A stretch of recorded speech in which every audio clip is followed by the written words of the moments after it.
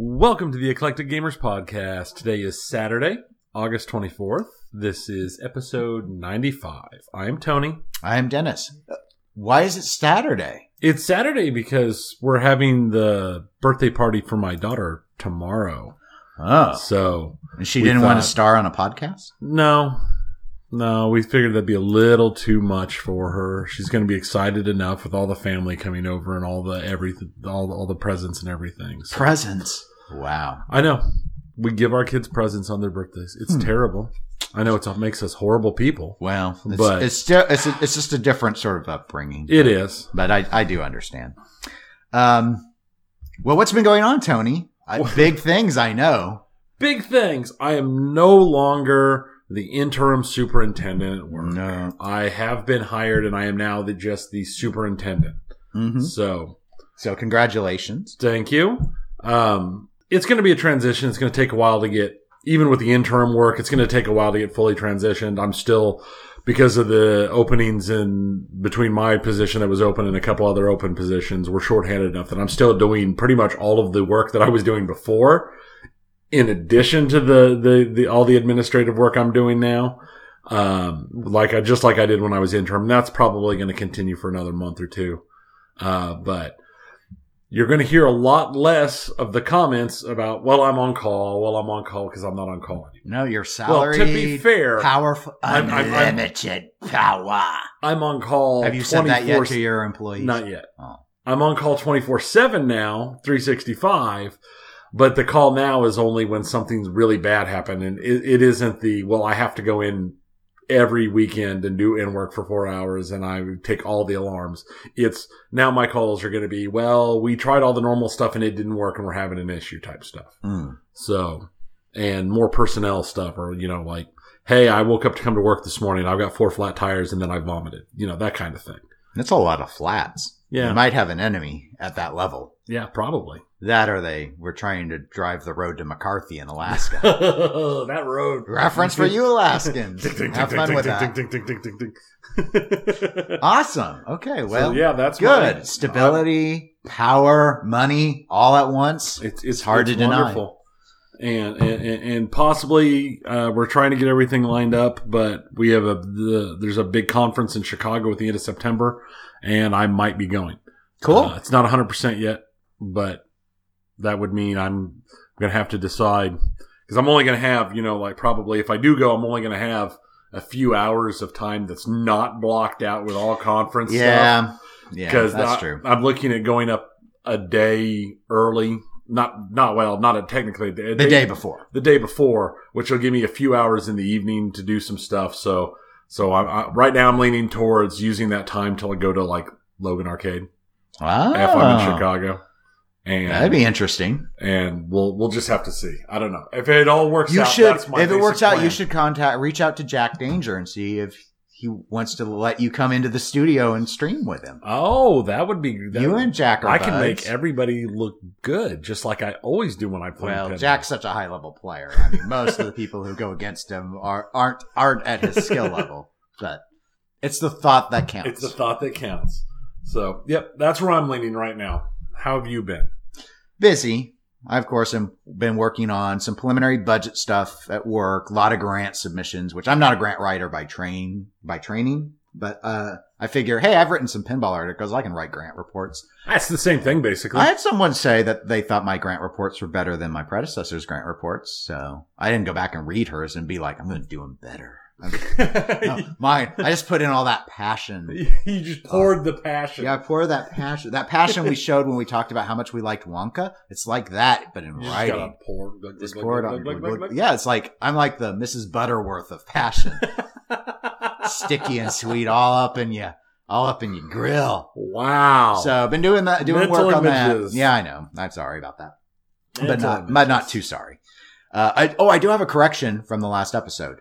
I mistakenly said when we were talking about, you might remember, it was our drama episode, which we had a lot of people reach out, at least directly to me, saying that they appreciated the episode, including people that didn't agree with us, but said that they appreciated our take on it. So, nobody reached out to me. Did they not? No. You maybe you're too busy to notice that. No. And when they email the EGP ones, once I'm done with their emails, I just delete them. I don't even mention them. I don't even mention them. That's always hilarious to me because you'll talk about it. I'm like, but when I checked the account the other day, there was nothing there. I don't think it's an obsessive thing because I don't do it on my personal or my work emails, but on the EGP email inbox, I want it to be empty. I just really want it to stay empty. So I feel like I've achieved something when I clean it out. You could create a storage folder. There are some, but as long as the inbox is empty, and usually I don't bother with a storage folder. The shelf life on most of this correspondence is not good, so it's better just to purge it. But my correction is when we were talking about the Tommy at Nitro Pinball and the wife, the assault event and everything. I said that assault event happened before Pentastic. Well, yes, it was before Pentastic because Pentastic was very recent. It was actually just like the day before the Northwest Pinball Show was where that happened, not Pentastic. So I said the wrong event. Other than that, I have done some streaming. I've been trying to stream every Wednesday. That's usually the safest day for me until Overwatch League wrapping up. Like this week, I was able to stream yesterday as well. Yeah, because it's Kit Kat Rivalry Weekend. Yeah, it's Kit Kat Rivalry Weekend. But that's not for a few more hours. And so in the course of this last 2-week stretch, I've actually set new high scores for me on Jurassic Park, Sharky's Shootout, and Jack's to Open. So I was really surprised. And Jurassic Park, I finally got the grand champion. It's always been that default Chad H grand champion. Right. So, and those were all on stream. So, and I have them up on the YouTube if anyone cares to see, what, I think I'm going to start going by Mini Elwin. Melwin. I'm Melwin. Who's Melwin? Well, you see, I'm Keith Elwin's little cousin, Melwin. No, but yeah, I was doing the Jack's to Open last night, and I had 3 sort of bounce backs with the center post in a row, and some quick saves. And I'm just like Mini Elwin up in here.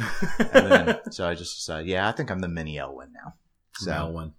But it's okay, so that's and it was when we went to Pizza West, last weekend, I didn't get top 3, but I did better than I thought I would, especially as quickly as I went into the losers bracket. I went 2 and out because after all the joy that I'd had at 403 Club, you're spent. When I rolled into Pizza West, my very first roll was against Kerry Wing. And then, super champion pinball player, and nationally renowned, internationally, because the Canadians like to mention her a lot. Yeah, and then my next round was against Steve, the number 1 player in Kansas. So Steve, yeah, okay. I actually, I'm pretty sure the fates just went man, you did real good 2 weeks ago, so you know what? We're just gonna kick you in the ball bag. Mm-hmm. I think you left while I was playing Steve in losers bracket because we were on Guardians of the Galaxy, which he put his name in. Well, I did not put my name in it. I did put actually his name in it when me and him played it also. Oh, so he knew what to do. That's not very fair at all. Yeah. Though I did actually beat him after you left. Did you? Yeah. Went to Firepower, which is a bit of a crapshoot, and he loves 80s games. And then he chose. We were doing a loser could pick position or game, and Getaway. Went to Getaway, and I had one of not my best Getaway game ever, but probably in the top 3. I just hit a lot of stuff that worked out. And that night was the first time that I won the video mode on Getaway. I never have in full speed been able to. I know it's easy, everyone listening, but it's not been easy for me. And I did it. You moved too I did much. It twice. You got to get in that one spot. I don't think that was against Steve. Steve just had a really rough game on it. But, and then I was destroyed later. But, as is my fate. Right. So speaking of fate, there's no fate but what we make. We forgot to mention one thing. I forgot to mention one thing. Yeah, you forgot. I don't forget anything. I did get some feedback on my hobby questions. Oh yeah, Hobbygate. You don't have time for a hobby or supervisor now. I know. Because I talked to on the Gaming in 10 Minutes Discord, we were talking about bicycling. Because my issue is since my back surgery a decade ago, I can't lean over my my bike that I have now, it hurts. It hurts too bad to use because it's got too harsh of a forward lean and my back doesn't like it. So we talked about different bikes and this and that. And then in our Discord had a conversation about FPV drone racing. I hadn't thought about that one. I thought about getting a drone. I knew you'd thought about drones before, but I decided I wouldn't have a use case that would make it worth that kind of money drop. You're not going to become a roof inspector? No. Because I hear that they work well for that. I bet they do. But now but the first person racing thing is something to consider. I'm going to start researching it. I did spend a chunk of my pinball machine money though. Mm-hmm. I went ahead and purchased a new actual good DSLR camera. Oh, yes. Yes. So, well, for the listeners who probably do not know, you were very big into photography, photojournalism. Yeah. Years and years ago. Yeah. Up until I was in my mid to late 20s, I did photography continuously. About the time the switch from actual film cameras to digital cameras happened is when I kind of stopped. So I'm just kind of putting my toes back in the water. So did you go with a Canon or a Nikon? I went the Nikon B5600. Mid-range, it's not one of the ones I would have really wanted, but all the cameras that I really wanted are like, between $2,000 and $3,000. And I'm not willing to dive full on into the water. I'm just going to put my toes back into it. Yeah. So. Well, cool. So my pinball fund has been heavily reduced. Mm-hmm. Well, with your new position, you'll be able to refill it. Eventually. Everything takes time. But hey, now with a camera, you have a hobby you can do outside. Yes, I do. So problem solved. Courtney, the problem is solved. Does she listen? No. Courtney, listen. The problem is solved. She doesn't listen. She doesn't. Will she listen if I ask her to like that? No. Oh, okay. Well, all right. Back to fate. Our fate is to cover pinball, and then we'll cover video games. So we do have a few news items this time. We're not going to be a drama-focused episode, though. Looking at this, are you sure? Look, no. It's different. This is different. No. Just no. Okay. Item 1. Yeah. This is a blast. Is this a high drama item? This is an item with a history of drama? No. How is an item that is directly tied to court cases not episode 95's drama? Title, by the way, will be no. No. Roll it again. Once more, the Sith will rule pinball. God, we're not going to turn this into just an Emperor Palpatine podcast, are we? Why wasn't my voice used in the Star Wars? The Star Wars Home Edition by Stern Pinball. Oh man, a Sith Edition pinball machine, just nothing but, that'd be awesome. Execute order $6,000 pros. Okay. All right. Oh God. Okay. But no, it's not at all about that. It's not about Stern Pinball. We're going to talk about Skip B. No drama in Skip B, not at all. Please, no. We made our name. Steve Bowden from Fun with Bonus. Hi, Steve. Remembers whenever he mentions our show to me, which is like happened twice. It's been, oh yeah, you guys are the ones that really went in and explained what was going on legally with Skip B. But I haven't known anything about Skip B in forever, so I haven't been able to sound smart. Well, all right. So I have an update. Now, to be fair, this update is dated.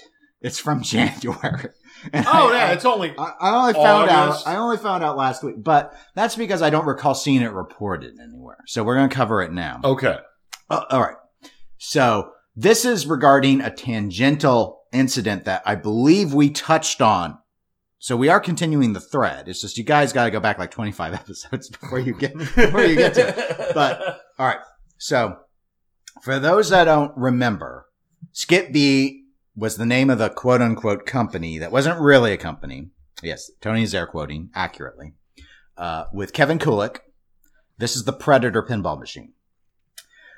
The trustee has a special litigation counsel. His last name is Nathanson. That's been the person who's been pursuing the bankruptcy work, got the bankruptcy stuff. Like Kulik withdrew the bankruptcy request because there are a lot of things that looked, fishy with the submission. But there was an instance that involved another pinball person known as Tim Fife. And there was a Predator machine that at one point was possessed by Fife. Yeah. And Nathanson had been arguing that the pinball machine was loaned to Fife by Kevin Kulik. So the way that, and that's what this update is about, because there was a claim from Fife's attorney arguing that sanctions should be applied against Nathanson for how he handled this. Ooh. And the court granted the sanctions. This update from January is there was an attempt by Nathanson to appeal those sanctions, and he lost that appeal. So that might be why I believe Nathanson used to post on Pinside. This might be part of the reason why we don't see that. I don't know that. That's speculation. But my understanding of the events are, and I read this court case, the appeal, that's what happened. I searched for Skip B and I found information on the appellate decision come up in one of the legal journals online. So what happened was Nathanson had heard from Kevin Kulik that Fife possessed a Predator, and also that sequel game that was going to be kind of like Mythbusters, the Experts of Dangerous game. Right. And that he being Kevin still owned the games. Like they were loaned to Fife for research purposes. That was what Nathanson said Kulik had claimed. Fife, when he was deposed, I believe, said that he bought those games, and he didn't even buy them from Kevin. He bought them from a third party person. And so when this moved forward, though, Nathanson tried to claw back those games as assets to be, I assume, liquidated to help fund the creditors that the trustees trying to protect. But what happened is when he did that, Fife indicated, well, Nathanson didn't produce any evidence that Fife's statement was incorrect. Because Fife's like, I bought these. I didn't buy them from Kevin. I bought these. I own these. Where's your evidence that I don't own these? And apparently Nathanson never would produce said evidence. He just kept saying Kevin said that he loaned them to you. But I guess trusting. Yeah, but I guess I don't know of the transcripts or recordings, they weren't even produced showing that was the case. That's my understanding. I apologize for any errors in my recollection. But so ultimately, Fife, through his attorney, requested sanctions because he says Nathanson's claim was frivolous, and you made me spend time and money on my attorney to defend on an obviously frivolous claim where there were plenty of opportunities for him to withdraw from this accusation that I have these loaner games and don't own them, but he would never back down. Right. So there was a series of, I'm not going to go into the series of reasons why, what the grounds for the appeal arguments were, but they essentially all failed. So ultimately the sanctions stood as, there were a lot of opportunities where he either could have produced the evidence to help argue, to make a case that there is a reasonable reason to think that Fife didn't own the games, but that never happened. And because of that, it ultimately was a big waste of time. So anyway, that's it I don't have any news on Kevin. I don't know where Kevin is, but that's my Skip B update. I don't think that was too dramatic because it was really only about this tangential thing. Which I'm not sure. I want to think maybe I saw Fife doesn't even have these games anymore at this point, that they may have moved on, but I could be wrong on that. But I mean, he even said who he bought them from. And so I simplified this for the listeners because it's just easier that way. It's just easier. And this isn't as exciting as our next topic, Dutch pinball, but I do have a link in the show notes to the appeal decision. So for those of you that are interested in legal dramas, you can sit there and read it. It's not a particularly long read to get through and see all the appellate reasoning for why the denial of the appeal happens. And it walks you through the history of a lot of these accusations. So if you like to read about Predator, it gets mentioned several times. So speaking about Predators, let's go to Dutch pinball. Oh yeah, no drama in Dutch pinball. Look, there's no drama here. Are we? There's no drama here. There's no drama in Dutch pinball. There's no drama. It might as let's be honest. It might as well just be called drama pinball at this point. No one wants that theme. Except you when you created that theme for drama, the drama, or inside the drama machine, or whatever your idea was. The pinball drama. Pinball, the drama. Yeah. The Big Lebowskis that Dutch Pinball at once upon a time had made. The ones that were in the ARA warehouse, they have finally shipped. At least some of them have been shipped out. There is an update from Dutch Pinball. I have a link in the show notes, so anyone who wants to read it. I'm going to go ahead and go through most of it, because I'd like us to kind of discuss that. I think that's the interesting part to really weigh in on, not the shipping side of it. So this is from Barry. In the last update, I informed you on the settlement I've reached with our former manufacturer. And 2 weeks ago, we managed to complete the settlement. This means that the lawsuit is off table and all games and parts that are in their warehouse are now ours and also fully paid for. With this first round of financing, we are now ready to get things set up again to build games. I'm very happy with the trust of CoinTaker and some of my very close friends and family who made this possible. Due to the holiday of 3 weeks at ARA, we had limited access to their warehouse, but fortunately, we managed to get the games out and some parts we need to finish them. Last week, the first games were shipped. The rest of the games are now ready as well and will be shipped this week. I know it's a bittersweet moment, but it's also the start of a new beginning. We can now truly focus on the future.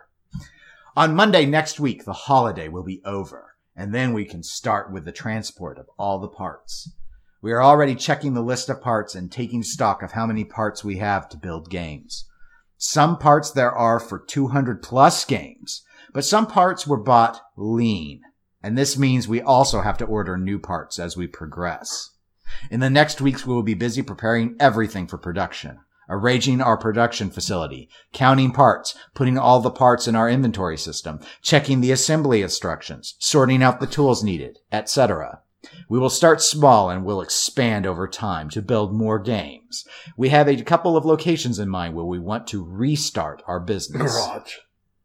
We still have to decide which location is best, and we hope to get this figured out this or next week. Another thing I want to inform you about is something I get a lot of questions about, the license from Universal Pictures. I am happy to report we have extended the license. For now, it is extended until December 31st of 2020. I will keep you informed of how things are progressing the coming weeks. If you have any questions, please let me know. All right. So that's the message from Barry.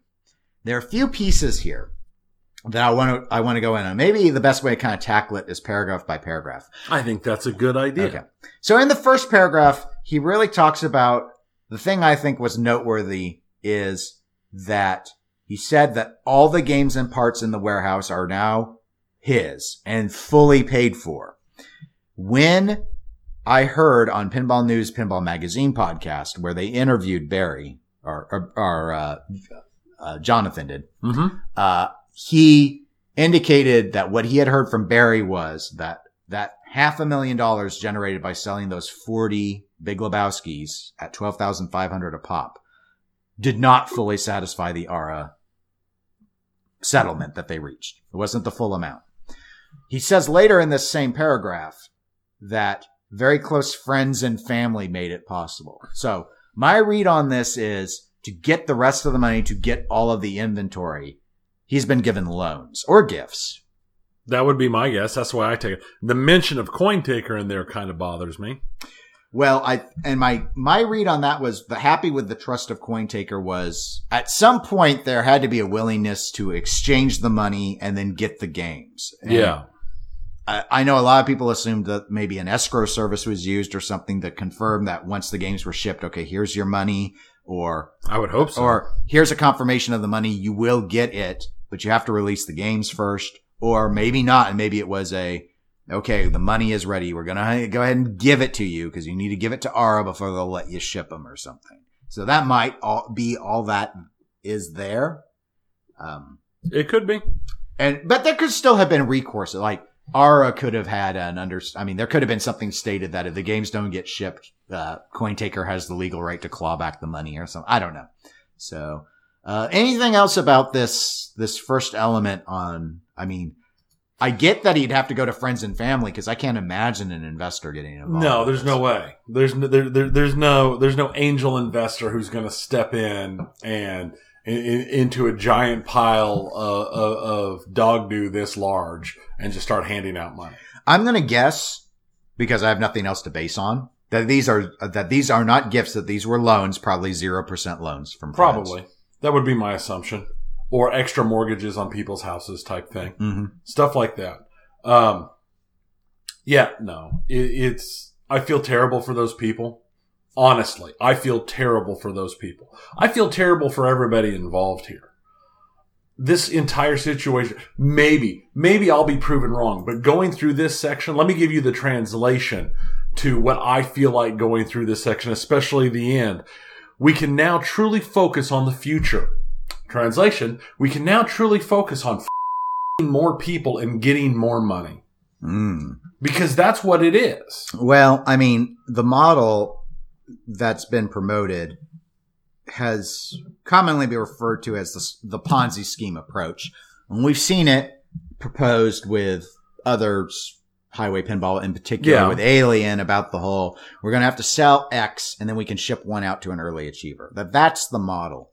That's a crap model. And so most of the rest of this message, the second paragraph is just about the shipping and being bittersweet, whatever. And the third paragraph talks about them looking at the parts. So they do indicate they don't have enough parts to build all of the games that would still be needed. Right. That's just to satisfy the EAs. That's how I read that. Which means they need plus, more money. They could. So maybe they have enough posts or flipper bats, but do they have enough bowling mechs? Isn't that the complicated, weird thing? Right. The bowling mech? Stuff like that.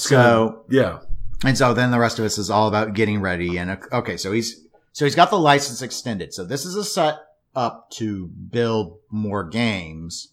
You mentioned the garage in terms of assembly, because he did state that they need to, they're going to start small and expand over time. And they have a couple locations where they want to restart the business. Do you think location means contract manufacturer? I don't think so. Or location means a facility to do it with his friends? I don't think a contract manufacturer will touch him without so much money up front. He can't afford it. I think based off of this phrasing that you're correct. There's no way. Here's an interesting question to me. And this is a little flippant, but, why does he not know the location to do his little home build yet? Why? This has been going on for months. Why are these things why has this not been planned already? It's the same question we've had. He was never going to get Ara to build more. So right. What? I don't. He had to have a plan. The only thing I can figure out is that because there's so many parts and he had to find some place to store them, is he's looking for a place that's large enough so it's not just sitting in a storage locker somewhere. Right. Okay. That he's got to find a place, that he's wanting to find a place that's affordable, is big enough to store all the parts, and has enough floor space that they can start hand assembling machines. Okay. Because every single thing about this is that's how it reads, is we're going to start seeing hand assembled machines. Yeah. Checking the assembly instructions made me think that everything about this screams, basically me and my friends are going to try and see if we can't put together enough to get enough sold, to get enough stuff bought, to get enough sold, to keep this company on its feet. It is literally, the Titanic is sinking and they're running around with a coffee cup trying to bail the water out of it. So let's talk about that as a concept, because you clearly don't seem to think that that's a very workable solution. You don't seem to have a lot of faith in the coffee cup. I think I've made my position on Dutch Pinball pretty clear over the last. Yeah, but that was before you knew that they were going to just build them themselves. They being Barry, and his buddies, or Barry by himself. Yeah, that makes me feel so much better. Okay. Here's the issue. If they're trying to do this, and I don't even know why I'm using that. I don't know who's Dutch and their quote unquote investors. And that's not the people who pre-ordered. You're not investors. You're customers. Know what you are. You're mistreated customers. You're terribly mistreated You should have litigated, and that's on you, too. Yeah. I don't care if it's in Europe. You should have done something well before this. But I love him. I remember that episode. That was much more modern than the Skip B ones were. It's like, guys, no. That's why, because Ara had a judgment in hand. So now Ara's satisfied. And what assets are left? A pile of posts? Right. A pile of flipper bats? It's like, but let's talk about the self-manufacturing. Okay. Physically putting together a pinball machine when you have all the parts, my understanding, not really all that difficult. When people say pinball is hard, they don't mean that part. But that's time consuming. It's time consuming, yes. And it's got lots of fiddly bits. Yes. So let's consider when you look at a company like Spooky, has an assembly line, has been doing it for a while, has paid assembly line workers, permanent workers, that they keep busy. Who are experienced. What is their output? 10 games a week? I think it's around 10 to 12. Okay. They basically, at full capacity, can do about 500 units a year. That is an efficient, probably the most efficient boutique operation that we know of in pinball. Right. So these guys have 15 months of a license. They could probably get it extended again if they're selling, I suppose. I'm amazed it was extended in the first place. How are they going to output? I think it's going to be more like, who was it?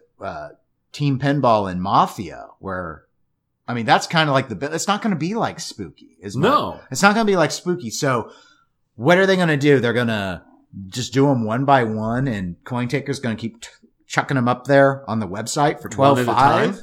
For 12.5. How long? This can work for the short term. I actually think they would be able to build them and sell them in really, really slow batches. Oh, yeah. Yeah. And, okay, but how long are these friends and family gonna, assuming that how long is the assembly line going to work if it's unpaid? Not long, unless it's just Barry. And how long is he going to work without a salary? I don't think he will at all. Is he going to be drawing payout of these loans? I would assume like he did out of the piggy bank that he had from the pre-order money? I'm almost positive that's what he'll do. He might even be legally required to in the Netherlands. That was one of the arguments I remember hearing, is that they had to draw salaries. Of course, they could have invested the money back in, but let's not focus on such things. That's not our place. Or he's got to hire line workers. How long can he keep them employed? I don't think that he can get the output up. I don't think that he's got no economy of scale, and he has no experienced workforce in the entire continent. Like, who's the closest trained people? They're in England. That's the closest he's got. The people who used to work for Highway or worked for Team Pinball. No, he does not have an option there. He's not going to be able to entice them away with his non-money. So come on, it's a really good idea, and I really like this idea. So please come work for me for free. So here's the thing. Let's say it's 12.5. It's not going to be 12.5 of profit every single time, because he doesn't even have enough parts. So how many of these does he have to move before he can satisfy one early achiever? 3? 4? More? I would assume probably. I can't get much higher in my voice. Honestly, here's the thing. If he could put together, I don't think he can move enough to start satisfying early achievers, depending upon paying how he's going to pay back those loans and pay for workers and stuff. At 12.5, I don't know that he can pull back enough to make it worthwhile. You figured, if it's just him assembling machines, what do you think? 3 a month? Oh, if he was alone, I guess. Yeah, I suppose so. I was never entirely clear if J-Pop, when he was with American Pinball, had to do the entire builds himself. I thought he had. I don't know how long it took him. And he built what? Like 20. Right. But we don't have a time frame on it. No, we don't. But yeah, I don't know. here's the thing, and I know I don't even have to go look. I know there are people who are so enraptured over the moon about this happening. They're so happy that everything is going great and everything's back on, and this is the greatest news that's ever happened on Pinside and places, that this is so good, and this is proof that God is in his heaven and all is right with the world. And it's sad. It's just sad. Yeah, I mean, there are other factors that come up in my mind as well with a strategy, especially a slow burn strategy like this. Let's say you can keep getting on wait lists and at some point, people are going to quit wanting this old game for 12.5. Mm-hmm. At some point, it's not going to be about, we think this company is going to fail, and we speculated and bought games at 12.5 and then tried to flip them for $30,000 on eBay, which is what we've seen happen so far. Right. It will reach a point where it's like, okay, maybe the early achievers never get their games. I don't think they will. And he'll just keep selling games at 12.5 to fund himself. But at some stage, it's not worth 12.5 anymore to anyone, because for 12.5, you can get just about anything new. Yeah. I mean, way better. Better game, basically. So.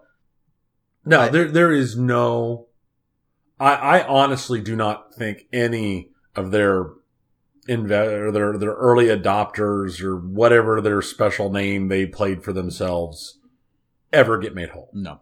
That's I don't why, think any of them. Even though it would have been better before the ARA decision, my non-legal, I'm not a lawyer, not my legal opinion, but my suggestion would be to seek counsel and consider forcing some sort of recompensation if you've already bought your game and you still don't have it, while he still has assets. Yeah. This company now has assets. They got bailed out by friends and family. So there are resources there. Maybe it's all in parts and stock, but maybe there's still, because he still needs other parts, there may be some cash. So I would want to litigate and try and get pennies on the dollar and just accept that you cannot win. There's no winning here. No, it's pennies on the dollar would be a victory. It's an unfortunate victory. It's a Pyrrhic victory, but it is still a victory. At this point, their only realistic option to get anything is simply to break him. That literally the best they can hope for is revenge at this point. That's a good point. I don't think that it's like a nice way to say it. No, well, but I think realistically, destroying what is left of this company is the best that those early investor people. I do agree in the sense that I'm concerned that Barry still seems to think that he deserves to be in business. Does he? That bothers. No, he does not. I'm willing to say that. No. Does he really think that? Or is that what the spin to keep people dumping money into him requires? I guess we'll see if any games get built. Or this gets drawn out with, well, we're still, in 2 weeks we'll hear, well, we're still trying to find a location. Oh, well, we're still trying to order certain parts. In theory, does he not have enough parts to build at least a few of every, do that? I don't know if he has 0 of any part. Right. So, in my mind, you best see another Big Lebowski built within a month. At best. Otherwise, I would seriously question whether or not he has any intention to do any of it. Otherwise, all that happened was he got a bailout. He didn't know ARA anything anymore. I mean, he could always just try and sell the parts for people who want to repair their existing Big Lebowskis and then use that money to change his name and pay himself move to a non-extradition country. Yeah, so anyway, that's somewhere why with no legal ties. I think you just need to formally eliminate the company. I personally think that he does believe that he still has a company, and I don't think it's healthy. I think he's already proven that he can't run a business and thus does not deserve to. Oh, I'm sure he is delusional enough to believe that there is still an option forward for him to become some giant pinball manufacturer. I mean, they're still talking about moving on to a new title. I mean, this is just like ridiculous. At some point, it would just, even if you still wanted to build pinball machines, it would be better to end this and start a new company. Right. Like what we thought Pinball Brothers was going to do in the wake of Highway. That would make more sense than this approach. I mean, this is full on. Why hasn't someone stepped up and told the Emperor that he's naked? Mm. Yeah. I can't believe that anybody gave him money to try and continue He's got a lot of friends who still believe in him. Wow. You just got to sink to reading Pinside, Tony, and you'll see it. There are still, it's a lot fewer than it used to be, but there are a lot who still believe in him. That brings up the question. Are there early adopters who are spending more money to prop him up? Maybe. I don't know if any of the investors are early adopters that have not yet received a game, but I know there were early adopters that if they had been given right of first refusal to pay 12.5 on top of their 8.5, they'd have done it. Why? So that they could at least have a game and then they feel like they won. They feel like they got what they wanted. It's their win. It's like, I think that might be even more delusional than Barry. Kinda, but based off of at least the early action, if they bought the game for 12.5, they might have been able to flip it for 12.5 plus 8.5. And maybe broke even. Maybe. You hope to maybe. I mean, I wouldn't do it because I don't. To be fair, I'm not speculating. Neither of us would have pre-ordered. I barely can bring myself to pre-order a video game at this point. Yeah, I can't imagine pre-ordering a We're not the machine. We're not the right people to really postulate on high dollar collector philosophies and stuff. It's just. I don't know. And it was a different time back then. Well, but they're still there. Yeah, well, yeah, but now they're in. It's like they threw in thousands of dollars. What's a few thousand more, as the argument goes from people who have a few thousand more to throw. I mean, you hear it all the time in all sorts of things in pinball. What's another? You already paid $8,000. Why not buy a $500 topper? Yeah. Why not buy $400 worth of color DMD and $250 Invisiglass? And next thing you know, you're up to a System 11 in parts in bling. And to me, it's like, no, that's another game. So why not enjoy another game? But just like there are people that they can't bear to see rippling in their clear coats, and there are other people that will play anything that's playable, player's grade, and they don't care. Which is an excellent transition to clear coat issues. Apparently this is a thing now. I've been ignoring this thread on Pinside, and I finally went and started reading it a couple days ago. I thought you said there was no drama. This is not drama. This is clear coat. Man. Okay. This is clear coat. Let's see. It's clear coat. Because we don't care about I'm going to have to look up the web dictionary for drama here. No. So here's the thing. Here's what's going on, Tony. It's you'll like it from a science standpoint because you're really into chemistry and science. So there have been a lot of complaints, particularly around Jersey Jack pinball games, specifically the Pirates of the Caribbean game and the Willy Wonka game that's on the line now, with issues about the clear coat. It seems to come in two major forms. One is people are looking and are very concerned about what they refer to as rippling, where often around where posts are mounted, you can actually see the clear pushed up like a balloon. When you push on one end and the balloon bulges a little. Yeah. So you see a little ripple in the clear around posts. And also that sometimes where that rippling happens, around posts again, chunks coming off, art coming off with it, which kind of reminds me of an issue that came up with a number of the total nuclear annihilations, which I've spoken on before because I have a very late run TNA. Right. And you can tell eventually people figured out that the ones that were at risk and the ones that weren't, the big difference was on the later runs, they quit printing art where those posts were. This is bare wood. Yeah. And that apparently alleviated the problem. This is reported on some Stern play fields as well. I know Beatles has been cited. So it's not even it's not, say, Jurassic Park. Maybe some Jurassic Parks were impacted. I want to think Iron Maidens have been listed as impacted, Guardians of the Galaxy. But most of the concern has been about, Jersey Jack. There's a suspicion that it's an issue with the playfield supplier, which Mirko is the supplier for, I believe, all of the JJP playfields. And there's a lot of talk about that it may have to do with the clear coat formulation, that this isn't a solvent-based clear coat. It's a water-based clear. They're less toxic. But the curing process is different. The mixing process is probably different. So maybe that's not working out. Here's why this could be drama. This is just science. This is where you might think that maybe it would be dramatic. Unlike Stern, which, well, sometimes you remember the playfield ghosting issue on Ghostbusters in particular, with the clear separating from the inserts.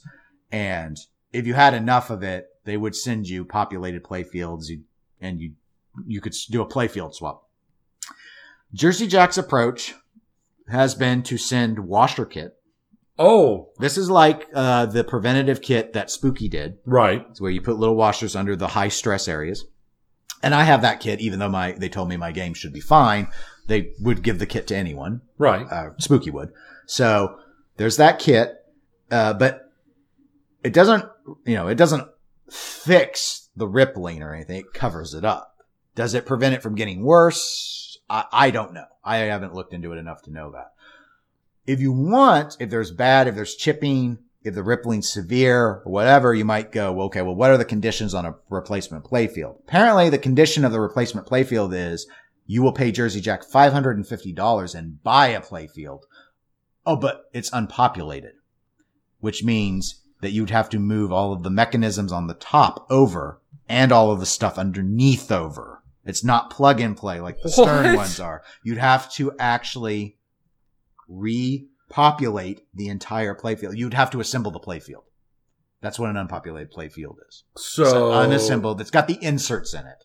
That's it. So basically, you'd get to go and take your $10,000 machine and pretend that you're Dutch Pinball in your basement as opposed to his basement to rebuild your own machine. Yeah, kind of. So how's the drama blow up on this one been? Or have people been not having an issue with it? Because the Stern stuff was to the point, I recall, of people calling for boycotts of Stern. It's because, this is my suspicion, because as you know, people are very loyal to JJP. Fanboyish. That's a case, true. There has been a reluctance to call for boycotts, but given the amounts of money being spent, there have been people that have reported that have even canceled their CE orders because the CEs haven't come out yet. Right. And so there have been people that have been pulling back on CEs yet. And we'll talk on that as our final segment. But yes, people have been complaining. People have been contacting distributors.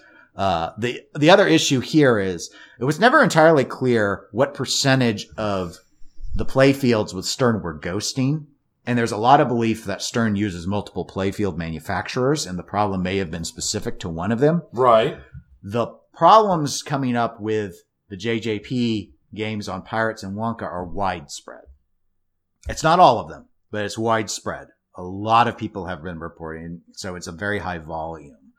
So yeah, there have been people saying that they're not going to buy, but I've also seen people say that they're really worried about it. And so I guess what they have to do, what they've said they guess they have to do is they'll just order $550 playfield to keep as a backup. People who have gotten the replacements though, here's the thing, who bought replacements have reported that they can push their fingernail on the playfield and ripple the clear. On the replacement fields. Yeah. That they paid $550 for. Yes. So that they're not cured. And some have said, I think with Pirates cases, have set playfields aside, not mounted anything, so no stress on them. Check the clear. It's not getting hard. Which to me would suggest that something in the process was messed up. Right. It's not a question that you need more time. Or if it is, it must need a lot more time. I don't know. I don't know the science of clear codes. So. Right. I don't know. I mean, regardless, they're not ready to go is the thing. And maybe they'll never be ready. Like if there's not enough hardener in it and the clear will never get hard, it'll always ripple. would be my thought. Right, and I don't. And I mean, I'm not. I know there are some things out there that to cure correctly, they require extended periods of times in like UV in high UV environments. Yes, stuff and like my that. understanding is the water-based clears tend to require a lot of UV to help cure them properly. But that also thickness makes a big difference. And that if you have a thick layer of clear, a clear coat that might on the can say that it's dry within 48 hours and you should be able to do things on the surface within a week, could take months if you put a lot on. That was one of the things that a lot of people felt was when they were always talking about a lot of dimpling on Stern games. Right. Like that orange peel look you get a lot. A lot of people I know have indicated that they believe that is because the clear is thicker now. That's what the dimpling is the clear. And they used to use a lot thinner clear. And then you didn't have that problem. But there's been a desire to put more clear on because then the art's, you'd have to scratch through more clear before you could damage the art. Right. So see the rub there. I mean, orange peely dimpling is aesthetically displeasing, doesn't chip away. I don't think it's any more vulnerable. Right. My Star Trek pretty quickly looked like the moon with its clear. But yeah, this is, I don't know. It's just one of those things. It's Stern had their issue and there were continuous calls to boycott and talks about how Stern had fallen and how terrible Stern was. And then JJP has issues that sound like they're even worse than Stern ever had. And it's like, it's okay, guys. It's okay. Well, there are a number of people that are still loves mad. us. And there's some people that don't blame Jack and they think Jack doesn't have control of the company anymore. And the investors are putting their foot down and saying, it is not good business sense to keep giving away playfields. We can't do it. Maybe they're not in the financial position to do it. Right. Entirely possible. And it's entirely possible that they just know their audience well enough to know that they can do anything they well want and their audience is still going to be there. Yeah, it's an interesting point. And I mean, the one of the issues I think that's noteworthy is, I mean, you think about it, where Wonka, as we've noted, fun game. Oh, it's a great game. From JJP's perspective, probably one of their better themes. Probably one of their better hit games since Wizard of Oz. Yeah. And, I mean, so you've got this issue complicating things. And then, wasn't it just their luck that then Stern just had to go and release Jurassic Park, which is and the reviews more are popular insane. in like every single way. So the reviews on Jurassic Park I've been seeing are nuts. So I have wondered for those that aren't the fanboys, but were interested in Wonka because it was pretty, sparkly, and a good shooter, and then they see Elwyn's game come out and it's cheaper and its reviews are better. If people have been canceling, it's entirely possible. And let's go ahead and transition from the clear to our last news topic, which is also on JJP, and it's regarding the Wonka Collector's Edition. We still haven't seen it. I have a thought on that. What's your thought? All I was going to say is it's been like, how long has it been since the announcement of Wonka? Like 5 months? And the game's first hit just right at the end of June. Yeah. We're getting shipped out. So I'm like, I don't know. By now on a Stern cycle, we'd be in the premiums, which is the last of the, they do Pro, LE, Premium. Right. And here we are. And it's not that I would never buy a CE. So it's not that I'm in on a CE or that concerned about when they ship them. They haven't even shown what's the difference, what you get with the collector's edition. Cause this is the real LE for them. Their LE is limited to 5,000. That's a meaningless number. Right. This is the one for the true exclusivity. And there were indications that the playfield was going to look different artistically, but we haven't seen that. No, I think that's what it is. I think the entire thing with the CD is the CE. I think it's going to have an entirely different art package and they can't get it approved. Really? You think like changing the cabinet and stuff as well? Or I think so. I think they need to. I think they need to do something other than just copy and paste Wonka from the 40th edition anniversary edition DVD all over the dang thing. Well, but that worked for the LEs and the SEs. I'm sure it worked for the LEs and the SEs, and you know what? They look like crap. Some people love the art. I understand. Some people can love anything. Obviously, some people still love Dutch pinball enough to give them money, even though it's just ripping holes in their guns. I guess that's true. But it doesn't matter. The standard looks terrible. It shoots wonderfully. It is a fun game to play. I really enjoyed playing it. And like I said in our last episode, once I get enough plays under it to really get a feel, it would not surprise me if it becomes my favorite JJP game. But that doesn't change the fact that the art's terrible. The art and the art on their LE premium version, it's not much different. Isn't much different. There's some differences on the cabinet art and this and that, but it doesn't matter because Wonka everywhere is the exact same picture of Wonka. You have an interesting theory because we saw the CE version of the Pirates playfield art very early. Yeah. Because a lot of people loved it because it was the one that didn't have Johnny Depp's face on it. Yeah, no, it looked good. So I mean, of the pirate games, the CE of the pirate games was the best looking of the pirate games. I wonder if there's the delay on some of the parts because honestly, I'm at the point where I've suspected that the Wonka CE is going to be the LESE playfield, but with like glitter in it. It's entirely possible. But that the art assets will be the same. That they'll just do what they did with the cabinets and add another layer. Because all the cabinets are the same. It's just you could tell they deleted Photoshop layers to make it the lower tier versions worse. Then why wouldn't they have released it already? I don't know. Here's the other option. Coming back. Are they in the position where they couldn't afford to put the CE together until they sold some of the standards? I mean, I don't know because it's almost impossible to get a good financial read on JJP. And I don't really have good JJP sources. What few sources I have told me that company has lost money every single year it's existed. That's all I've heard. Right. So, but I mean, Pirates was a bust. Pirates was a complete bust. Yes. But if they were to re-release it, they would probably sell more. But the rumor mill is not, I've been thinking that they would eventually Black Pearl it. I still want to say I think so, but almost every source I have on it says that they're not going to revisit Pirates. The BOM's a pain to assemble and everything. Yeah. But my understanding also is that Wonka has been selling well. That it has been doing well. So it doesn't surprise me. So they should have income coming in from that. Yeah. I'm sure that it was very clear that they had to pull the plug on Pirates far earlier than they had anticipated. But they got Wonka out quick. Right. They got it out on time. Which is amazing for them. Maybe. I mean, your argument about that the art couldn't get approved, it makes the most sense. That's why it makes the most sense. I think they put together a package and the package didn't get approved and they had to start from scratch. That's a severe difference. I'm trying to think, like, in my mind, worst comes to worst, don't you just start making it more and more like the other package and then just doing little differences? Like, that would be the way to do it unless the approval process was just like, this is completely unacceptable. Okay. I don't know. So I don't know. Well, hopefully we'll see it soon. So we know. I'd love to see it. The game shoots so well. I would love to see this game with an art package that wasn't terrible. Mm-hmm.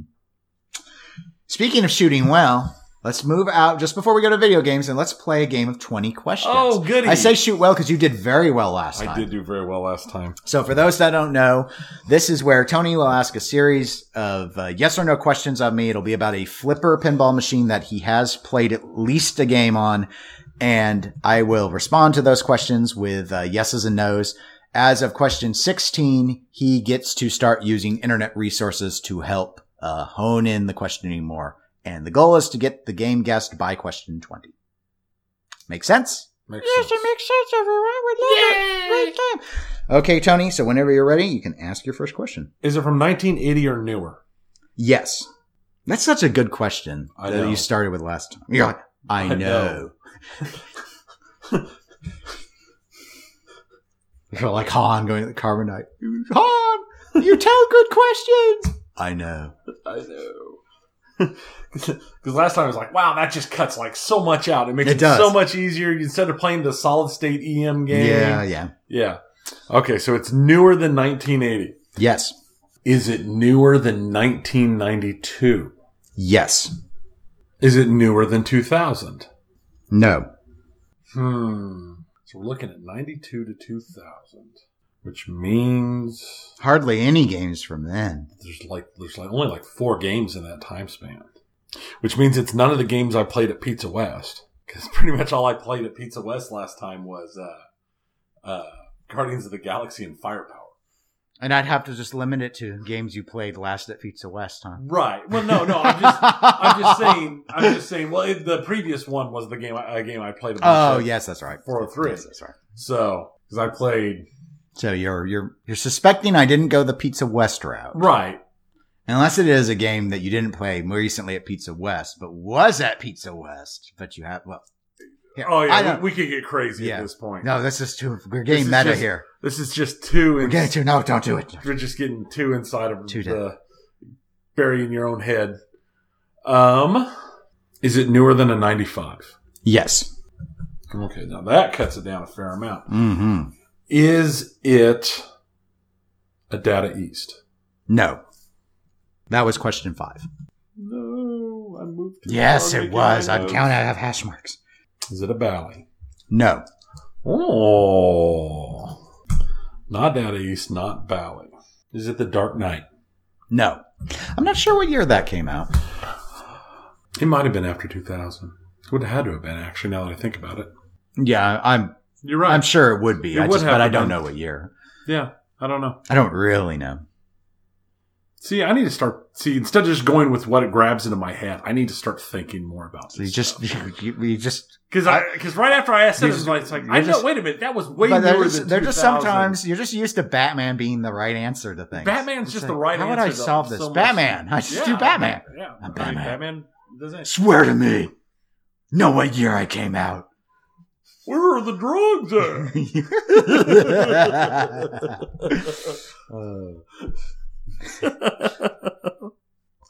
See, that would be a fun Batman read. Is it a Sega? No. 2008 was the Batman Dark Knight. Interesting. Is it a Capcom? No.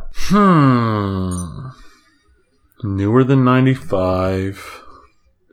Younger than 2000. Isn't it Bally, Data East, Sega, or Capcom? Is it Harley Davidson? No. That's question 10. Just could not get that game out of my head. I think that was... It's not a bad guess. That was 97? 98? 2000? I'm terrible. 99. 99. See? I'm pretty sure. Well, the problem is that one had that re-release also, which... Right, and that might have come out in 2000. I'm not quite sure when... The re-release did? Right, well, and again, I guess, because Harley was a Sega, but it was also made by Stern. Right. But I don't know when the split, which was which. I assume it was all around the same time, though. Kind of like El Dorado was for Milestar and Premiere. All right, so that was 10. Yes, sir. That was 10. You still get to keep guessing. Is it 97 or newer? Yes. 98? No. 99? No. So it is 97. Should have gone with my initial instinct of just saying 97. Let's see. 97. Trying to remember. Is it Stargate? No. Does it have more than 2 flippers? Yes. That's question 15, so you may now use resources. Okay. Is it Cirque Voltaire? No. Does it have an NBA Fast Break? No. Then we might have a question problem here. Yes, you do. You've made an assumption that was not accurate. The assumption that has been accurate in the past? No. I think you're thinking down the wrong route. At some point, you have misinterpreted one of your questions. Apparently. And it has led you to the wrong place. It may be helpful to revisit your questions if you've been taking note of them. Because I asked if it was a Bally and you said no.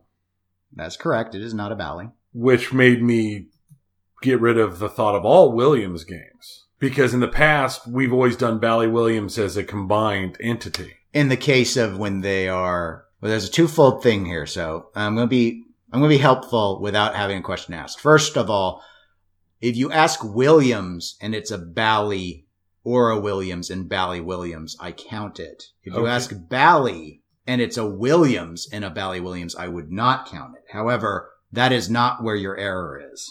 Really? I'm going to give you another hint. Your error is in the time frame.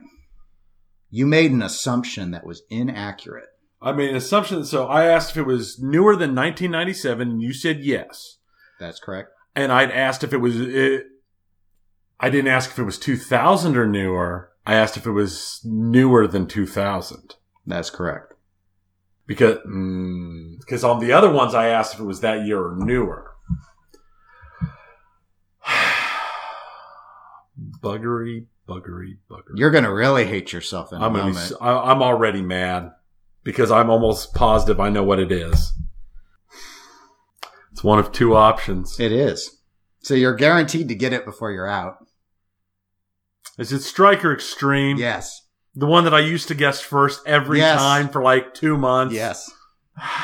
18th question. That's because, because normally I ask is it this year or newer? And I didn't say that. I even wrote that one question down because I thought that would come back and bite you. But immediately after, I thought it wasn't because then you said, okay, so it's 92 to 2000.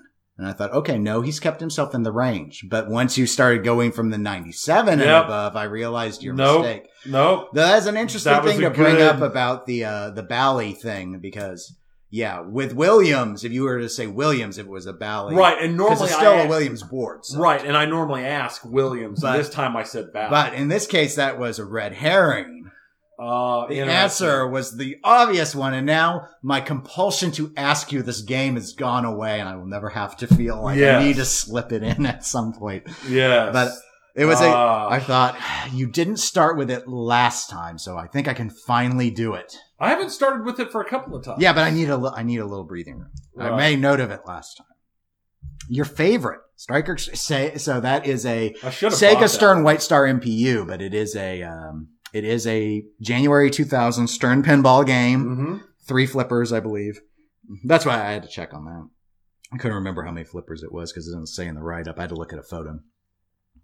And most of your other stuff was very date or manufacturer oriented, so clearly safe from because it was actually the very first game designed by Stern Pinball, so it wasn't even designed in the Sega years. Right. So very clean. I said I've learned to cut my things, especially the years instead of the old electromechanical, blah blah blah. That was all really good until you ignored the year you left in your range. Yeah. That was the problem. And I got worried because I wanted you, once we got past question 10, I wanted you to know. I wanted you to feel which game it was. Because I've been having to stare at it all day. I mean, because that's the thing is... all day. The second the assumptions came up, I knew it. Mm-hmm. I knew it. I knew that's what it was. And I like that. But my favorite part is I celebrate your struggle. You didn't fail. You got it. You celebrate my pain. Was because then when you I saw the moment on your face. I wish the podcast could show your face. So I saw the moment on your face where you realized that something on the interpretation was wrong. But you leapt to it being it was a disagreement on how to interpret the manufacturers. And I was like, no, I know we're in complete alignment on the manufacturing on this. It was the year that got you. Yeah. So that's 20 questions. Yeah. Good job. Monkey butter. So what's been going on in video games, Tony? Not drama. Not at all. There is no drama in video games. Oh, good. Not a single bit of drama in video games. And then I don't have to look it up what it means. Definition number 3 from the Merriam-Webster Dictionary. A state, situation, or series of events involving interesting or intense conflict of forces. There is no conflict. But it's interesting. No conflict. But it's interesting. Depending upon your take on interesting. So, we've gotten used to, in the last year and a half, to hearing announcements about Microsoft purchasing yet another developer. This isn't one of those days. No. Quite the opposite. Sony has actually purchased a developer. This is the first developer that Sony has purchased since 2016 and the first major developer since 2010. They picked up Insomniac Games. That's a good acquisition. It's a very good acquisition. The Marvel Spider-Man from Insomniac was probably the biggest PS4 hit in a long time. It was definitely the most popular Spider-Man game of all time. And it did huge for them. They even released that special PS4 Spider-Man bundle. That's the bundle I bought, actually, when I picked up my PS4. I think the only games vying for it last year would have been Red Dead 2, which was obviously bigger, and God of War were probably the only two titles I think that were probably bigger. God of War probably outdid it. Yeah. I mean, almost assuredly, but right. Still. Yeah, but I mean, still, it was a very large thing. But they've also developed in the past, Ratchet and Clank and Spyro. They're a well-storied company. Yeah, and they've done a number of exclusives with Sony, but not always. They did an exclusive with Microsoft. Sunset Overdrive was theirs. Yeah. So they have. And that game reviewed pretty well. Yeah. It was. I've not played it. But. Well, I've heard Spider-Man took some of the mechanical concepts and refined them. So you've played the better version. Right. Is my understanding. The mechanics, Spider-Man's mechanics for stuff was really good. It was a very enjoyable game. Mm-hmm. So there was Sony's step into... It's a good move for them because I believe Microsoft had eclipsed them in quantity of studios, and I believe this, obviously it helps with parity. Right. Plus, this is a very, this is a major studio. It's a pedigree studio, so it'll look really good for them. Right. Yeah, like they're like their 2016 purchase. I don't even remember the name of the studio. They developed mobile games. Oh, well. So. Diversification. There's value in all studios. Sure there is. Yeah, well, I still never understood the time when Microsoft took Rare and then turned them into the Kinect studio. But especially with Rare's pedigree. Yeah. That's insane. Well, I imagine there's been a lot of turnover of the staff, though.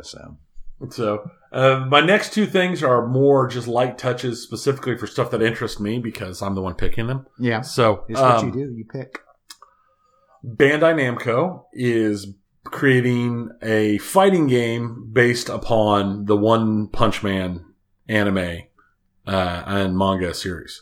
And for those people who don't know this, One Punch Man is basically a deconstruction of the kind of hero anime manga genre because the main character Saitama is a superhero who's pretty much invincible and he defeats everything with one punch and he's pretty much utterly bored because of it. So of course the best thing for them to do is to create a fighting game based around a character who's so OP that he beats everybody in a single punch.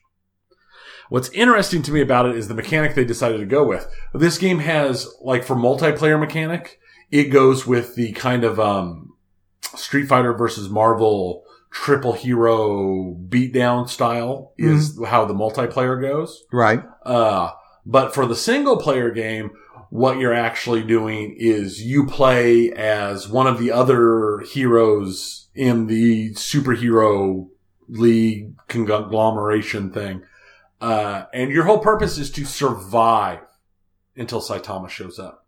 And they will show you clips in the trailer they showed, and it's a spinning down timer showing Saitama running, trying to get to you as you just try and fight and survive against something that's just utterly annihilating you. And then when Saitama shows up, it's like, okay, you can rest now, blah, blah, blah, blah. And you get to see the big bad who's just destroyed you go insane on him, and his health bar doesn't move.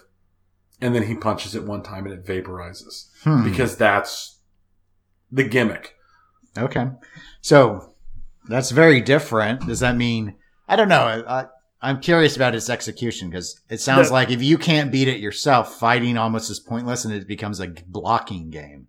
That's what it is, because from the actual descriptions of it, perfectly executed blocks and counters reduce the timer so he gets there faster. Oh. But most people, in my experience, don't like to block a lot in fighting games. That's for high-level fighting game players. then they're going That's like racing games and telling people where the brake is. It's like, but why? Why? We're racing. Why would I don't hit the brake? even need that button. Why? Yeah, that's what the wall is for. I'm curious because if this is seen as it's going to be such a buried, important part of this game, if this is going to lead to the multiplayer section of this game just having a naturally higher level of that kind of play. Maybe. I don't know. We'll see. We'll see when this drops if this game gets popular enough to have the multiplayer version part of it bounce up into being on an Evo stage. I think everything ends up on one of the Evo stages. Yeah. But I wonder if it can be interesting enough to bounce up onto a main stage. Maybe. Now that they're not giving various versions of Smash. Multiple. Yeah. Yeah. They solved that this year and only gave the new game a spot, I believe. Which is good. It was. Because Smash didn't deserve 2 places. Smash doesn't deserve 2 places on main stage. I personally don't think Smash deserves 1 spot on main stage. But Smash definitely doesn't deserve 2 places on main stage. There was also a cinematic trailer released for the sequel to Kerbal Space Program. I've heard of Kerbal. So Kerbal Space Program 2 is going to be coming out. The current target date is the end of March of 2020, which, let's be realistic with how times get pushed on video games anymore, means probably sometime in 2020. Okay. Now, what's interesting is the studio that developed Kerbal Space Program is not the studio developing Kerbal Space Program 2. But several members of their staff have been sent over there to work as consultants. And they are actively working with the new development team to assist in the creation of it. All right. Their main goal is the creation team for KSP is going to continue just maintaining and updating KSP while they're assisting on Kerbal 2. So we'll see how that goes. I know it's a game I've sunk a fair amount of hours into, not lately, but when it was one of the few early access games I picked up and that I actually played a lot of. And because I picked it up even before it was on Steam, I picked it up and played a lot of it. And I'm just no good at orbital mechanics, apparently. When will it be exclusive to the Epic Game Store, do you think? Never. Oh, okay. Never. They're not. They've said they're not doing an exclusivity deal. So I'm assuming not at all. They just need more money thrown at them. If only there was slightly more money. And then now to the completely non-drama finish for video games. No drama at all. Ninja Blevins left Twitch for Microsoft's Mixer. He was one of the largest Twitch streamers. I don't think he was the largest, but he was definitely in the top 10 for sure. He was definitely the largest Fortnite streamer. And apparently Microsoft offered him enough money for him to jump ship. Wow. Twitch took it really well.